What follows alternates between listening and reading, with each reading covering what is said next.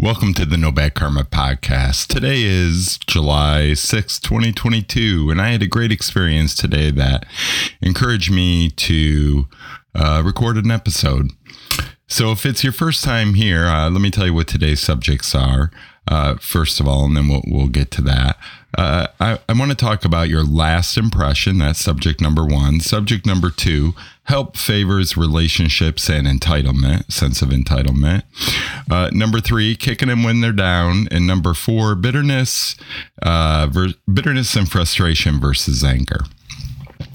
So I started to say, if it's your first time here, it's a great time to recap what this podcast is all about, because those topics today relate directly to it. In this No Bad Karma podcast is about right now, the 7-year period in my life, 2016 through 2022. 16 and 18 were when I went out to be a sugar daddy one more time. And that quickly turned into an affair, and then a relationship, and then a breakup and toxic relationship. And I referred to her as Pizza Baby. In 19, I quit drinking. Pizza Baby exited the picture. Pasta Baby and her sister entered the picture. And I became kind of an unintentional sugar daddy with that relationship. And in there, when Pizza Baby left, I lost everything the first time. And also in 19, I finalized some details from my divorce, which caused me to lose everything a second time. Fast forward to 20. Pasta Baby goes toxic because she doesn't, in my opinion, address her underlying mental health issues for about 3 months. I don't know how to manage that because I'm recovering myself from quitting drinking. So that ends. I lose everything yet again, 3 times now. And by the end of the year, all the Christians in my life who I had really anchored my recovery with turn their back on me. So then 21 and 22 is about my recovery in real time. And in 21 is when I started recording the episodes, going back to 16. So the episodes are published a little out of order. We're in the process of organizing the website where you can find them all by theme and year, etc. But this is a great follow-up and to my last episode, Living Your Brand, because getting to today's topics, your last impression, let's take 3 areas of life: personal relationships, business relationships, and then, the personal life / business relationships, things that aren't like, dating or friends or family, but, and not business, but the other things. And if I think about my last impression, of Pizza Baby, it's not good. If I think about my last impression of Pasta Baby, it's not good. And I know her last impression of me is not good. And then I recently talked about Jane Jetson, another relationship I had. And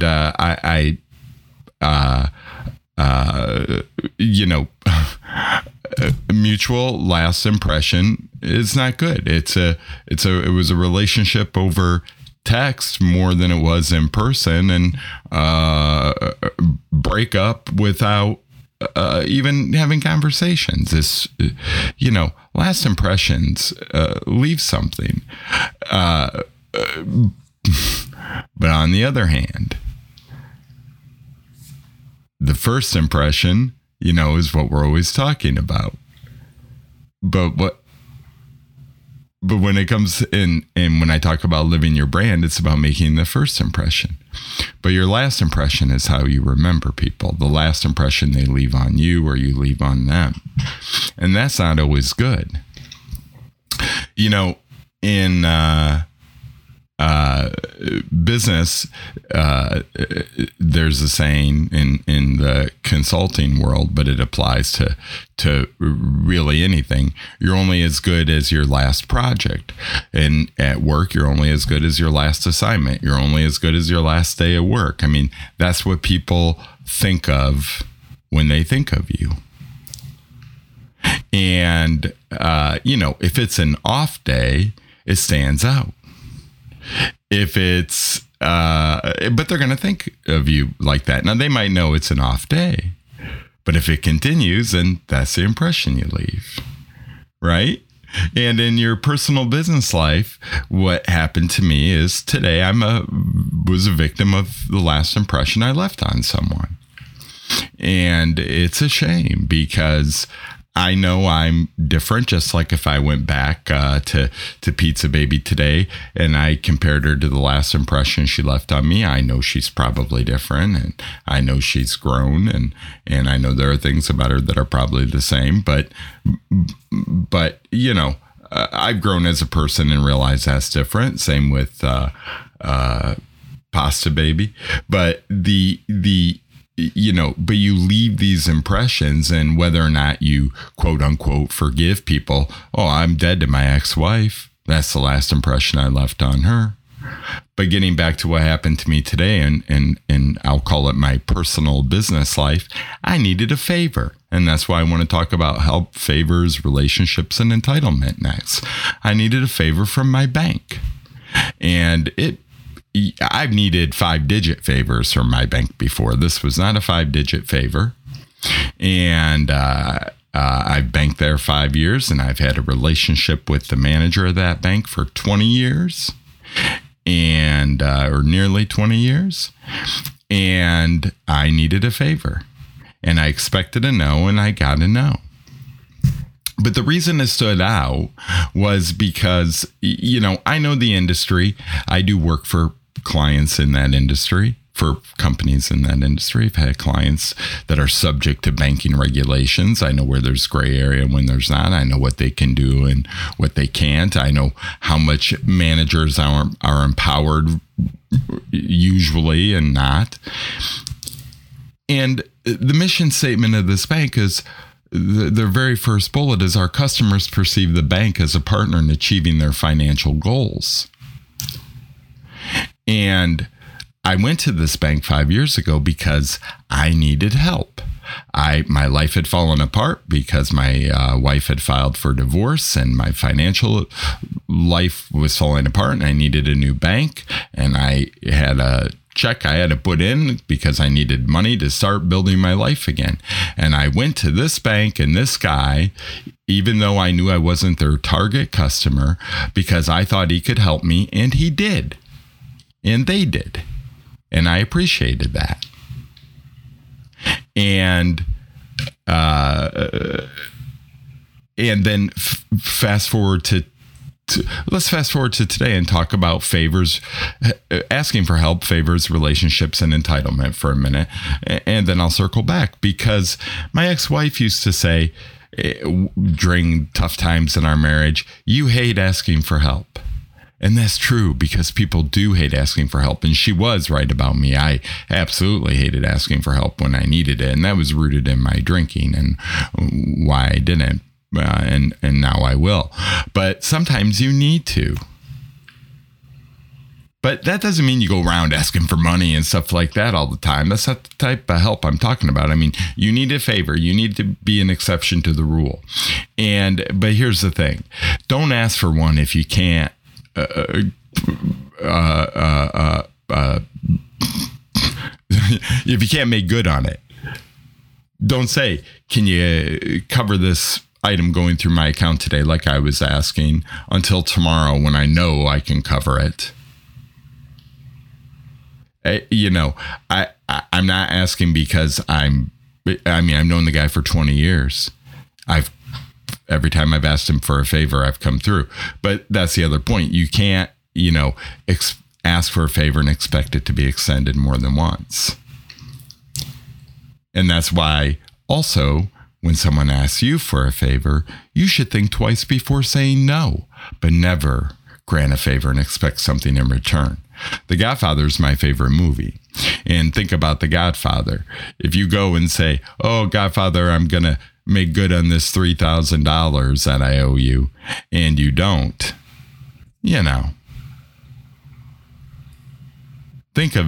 have that attitude with it.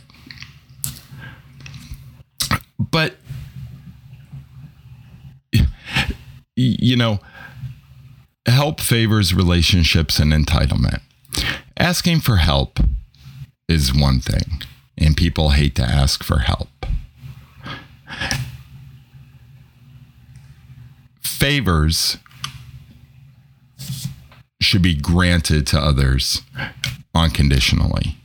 Don't expect anything in return. But now you have relationships. And when I talk about relationships, I'm talking about any kind of relationship, a relationship at work, family, whatever. And that's where help and favors and things like that become grayer areas for some people, because they ask for things.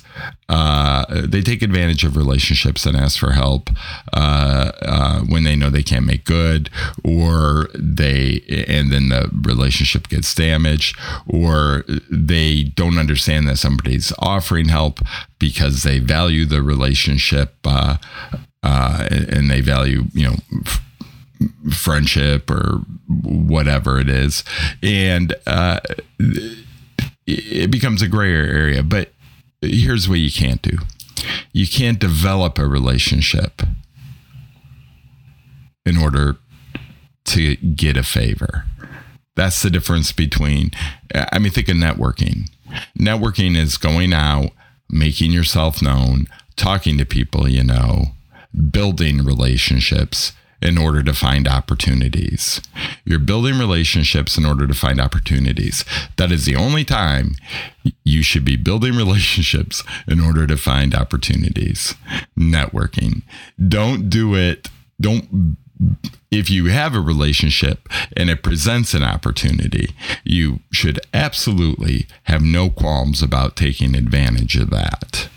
But the only time you should be going out and building those relationships is when you're job hunting or networking or something in order to take advantage of an opportunity. And you should do those things. You just shouldn't do it at the expense of people. So that leads me to kicking them when they're down. Obviously, I'm in business for myself, or that's part of how I make money. And I had this friend in real life who I've ex-friended, who I'll call Sam. And Sam, I ex-friended a couple of years ago because I felt he was just an irresponsible person when it came to COVID, and I had people in my life dying from it, and COVID was at a max, and I have no problems with people not getting vaccinated, but that's you're entitled to not get vaccinated.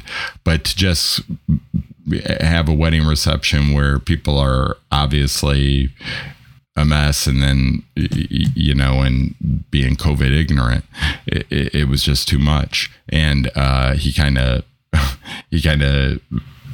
screwed me in watching his dogs, and I just unfriended him in real life because I realized our friendship wasn't valuable to me anymore, and it was causing me nothing but frustration. And but which is something I encourage you to do. If you have something negative in your life, you have to get rid of it. And I did my best to get rid of it. I just said, we obviously have differences of opinion now, and I don't think we can be friends, and I don't want to be friends with you. And that was the end of it. And I haven't been since, and I feel better about it. But we used to talk about, he is in business for himself, and we would always talk about kicking them when they're down, because it's true. The worst people, the worst credit scores in society pay the highest interest rates. That says it all. That really says it all right there. So the and the problem is, think about there are so many people in the world who live paycheck to paycheck, and I've lived paycheck to paycheck and I haven't. And I've gone through and bought the $3 value meal that ended up costing me $38 with the overdraft fee. And don't say you haven't, because it's happened to all of us probably once. And if it hasn't happened to you, then you're probably not a listener of this podcast, but good for you. But it happens. And Sam and I used to talk about that. And because something went through you weren't expecting. And, there are better controls in place to avoid things like that now, honestly. But that's happened over the last few years. Think about insurance, health insurance, whether or not you agree with what Obama did with health insurance. He finally fixed it and made it more affordable for more people. Yes, some people suffered. Yes, it did some other things to the health system that had to be fixed later. But somebody did something for real for once to stop kicking people when they were down. Bill and Hillary tried and they couldn't do it. So turn it around. Don't kick others when they're down. Everybody deserves a bottle of water and a sandwich. When you see somebody at the corner, don't kick them when they're down. And that leads me to bitterness and frustration versus anger. Now, I've spoken on this podcast about how it's more difficult for me to deal with frustration now that I don't drink. And I experienced what I call anger for the first time. That's never led to anything physical. But it's bit me in the ass enough when I don't see it coming that I know that I'll be honest with you. I've decided that I'm going to go seek some therapy to understand how to manage that better. But but it left me today feeling I wasn't angry. I was, I just had enough. I was a little bitter and I was a little frustrated. So whether you're a Christian or not, the Bible, and I've talked about that, I consider myself a humanitarian first. The Bible outlines some good rules for treating people. And in Matthew 18, verse 15 to 17, it basically says if somebody sins against you, you go to them. And then if they deny you, don't want to do something about it, you go to their boss. Well, what happened to me is when I put in my request via email this morning, they copied a subordinate. And it's like, first of all, I hated to ask for help. I'm asking for something I know I can make good on. And you shame me further when I feel like shit enough. And I thought about that. And I thought about my mantra, personal mantra, humanity, others than yourself. And I'm an advocate for people first. So I drafted a letter to the president of that financial institution and sent it via email at what I think is his email address. And I sent it to that bank manager and that subordinate and asked him to respond, because it's not about me. It is, but it's not. I said this podcast is about my recovery. A year ago, I went to this financial institution and I said, I know what I need to do to take my next steps to get straight, and I need your help. What can you do for me? And they said nothing. And a year later, I have my credit score up 200 points. 200 points. I bought a car, then refinanced it. Struggling to get my house out of foreclosure and actually have a loan modification approved.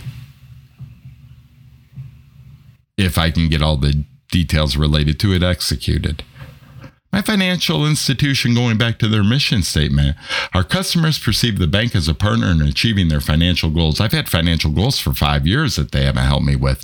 And now gas is $4 to $5 a gallon and people are struggling. COVID provided stability and an opportunity for me, even though it did so at a lower overall income. Other people's lives fell apart. And now they're falling apart again with gas at $5 a gallon. Okay, I can manage that normally. I had some unexpected things happen to me the last couple of months as part of my recovery in real time. But at the end of the day, it doesn't affect my big picture. Other people have problems with their big picture. So don't get angry. And if you do, well, first of all, settle down, but do something productive with it. Stand up for what's right. Do something about it. Do it the right way. You know, I didn't go off in my letter. I spoke honestly, and I'll do it again. And I didn't go, and don't go out and throw it on social media. Unless you've been called out on social media, then that's another thing. Unless you can say something targeted and productive for the better of all. But my personal matter and how they responded. The interesting thing about it is I've had clients like this. I said earlier, I'm not their target customer. I built the dashboards they look at. I knew what the answer was, but I asked anyhow. And the point is I respect who they are. They have a niche market and a business model, which I have nothing but respect for. And I know I don't fit that. But it's not in line with their mission statement, and more of their customers are going to suffer. So it's about doing the right thing. And, you know, I needed a favor. I asked for it. They didn't want to grant it. It's fine. It is what it is. But I think other people need favors, so I'm standing up for other people and asking for them. And that's what you need to do. And that's what you need to do with anything. You know, let me wrap up with one more thought. I hang out with a lot of the millennial generation, we'll call it, and a little bit the generation after, because my daughter's in that generation. And I'm basically a Gen Xer. So I can look at all these generations, and I realize that in the time of Obama, there was a real grassroots movement to stir people, and especially younger people, and they got them out to the polls. They got them to stand up for things. Bernie brought some excitement, whether you like or hate him. I think he had some great ideas. I just don't think they were all practical. But but it's not even about what I think. The point is there was a movement. And, you know, with what's happened recently with Roe versus Wade, you see people standing up for what they believe in. That's good. And you've seen with Black Lives Matter, some people standing up. There's been, you know, look at the shooting in Grand Rapids, Michigan. Clearly, I mean, you know, there's so many others. I won't even name them because I know there's some controversy around them, but there's been more than one that it's just ridiculous. And, you know, people don't save it for the extremes. That's really what I want to say. Stand up for what you believe. Live your brand, as I was saying in my last episode. Live your mantra. Do the right thing for others first. For humanity first, then others, then yourself. Give your choices a purpose bigger than yourself. Don't wait for the extreme events to go do something. You know, write your senator, write your congressman, go to your city council. You know, do whatever you can. If you think somebody's getting shamed at work, go to the supervisor. Do the right thing. Do the right thing, and don't be afraid to stand up. Don't be afraid to stand up for others, and don't be afraid to extend your views. Just always try to do it respectfully. I can be abrasive and authoritative and determined, and I have to temper that sometimes. But I was proud of the letter I wrote today, because I took their words, and the truth is, they wanted their customer to perceive the bank as a partner. I don't. 5 years. I don't. And it's no good for other people that bank there that are going to be struggling or are. So do the right thing. Give your choices a purpose bigger than yourself. Stand up for others. Humanity first, then others, then yourself. And have a good day.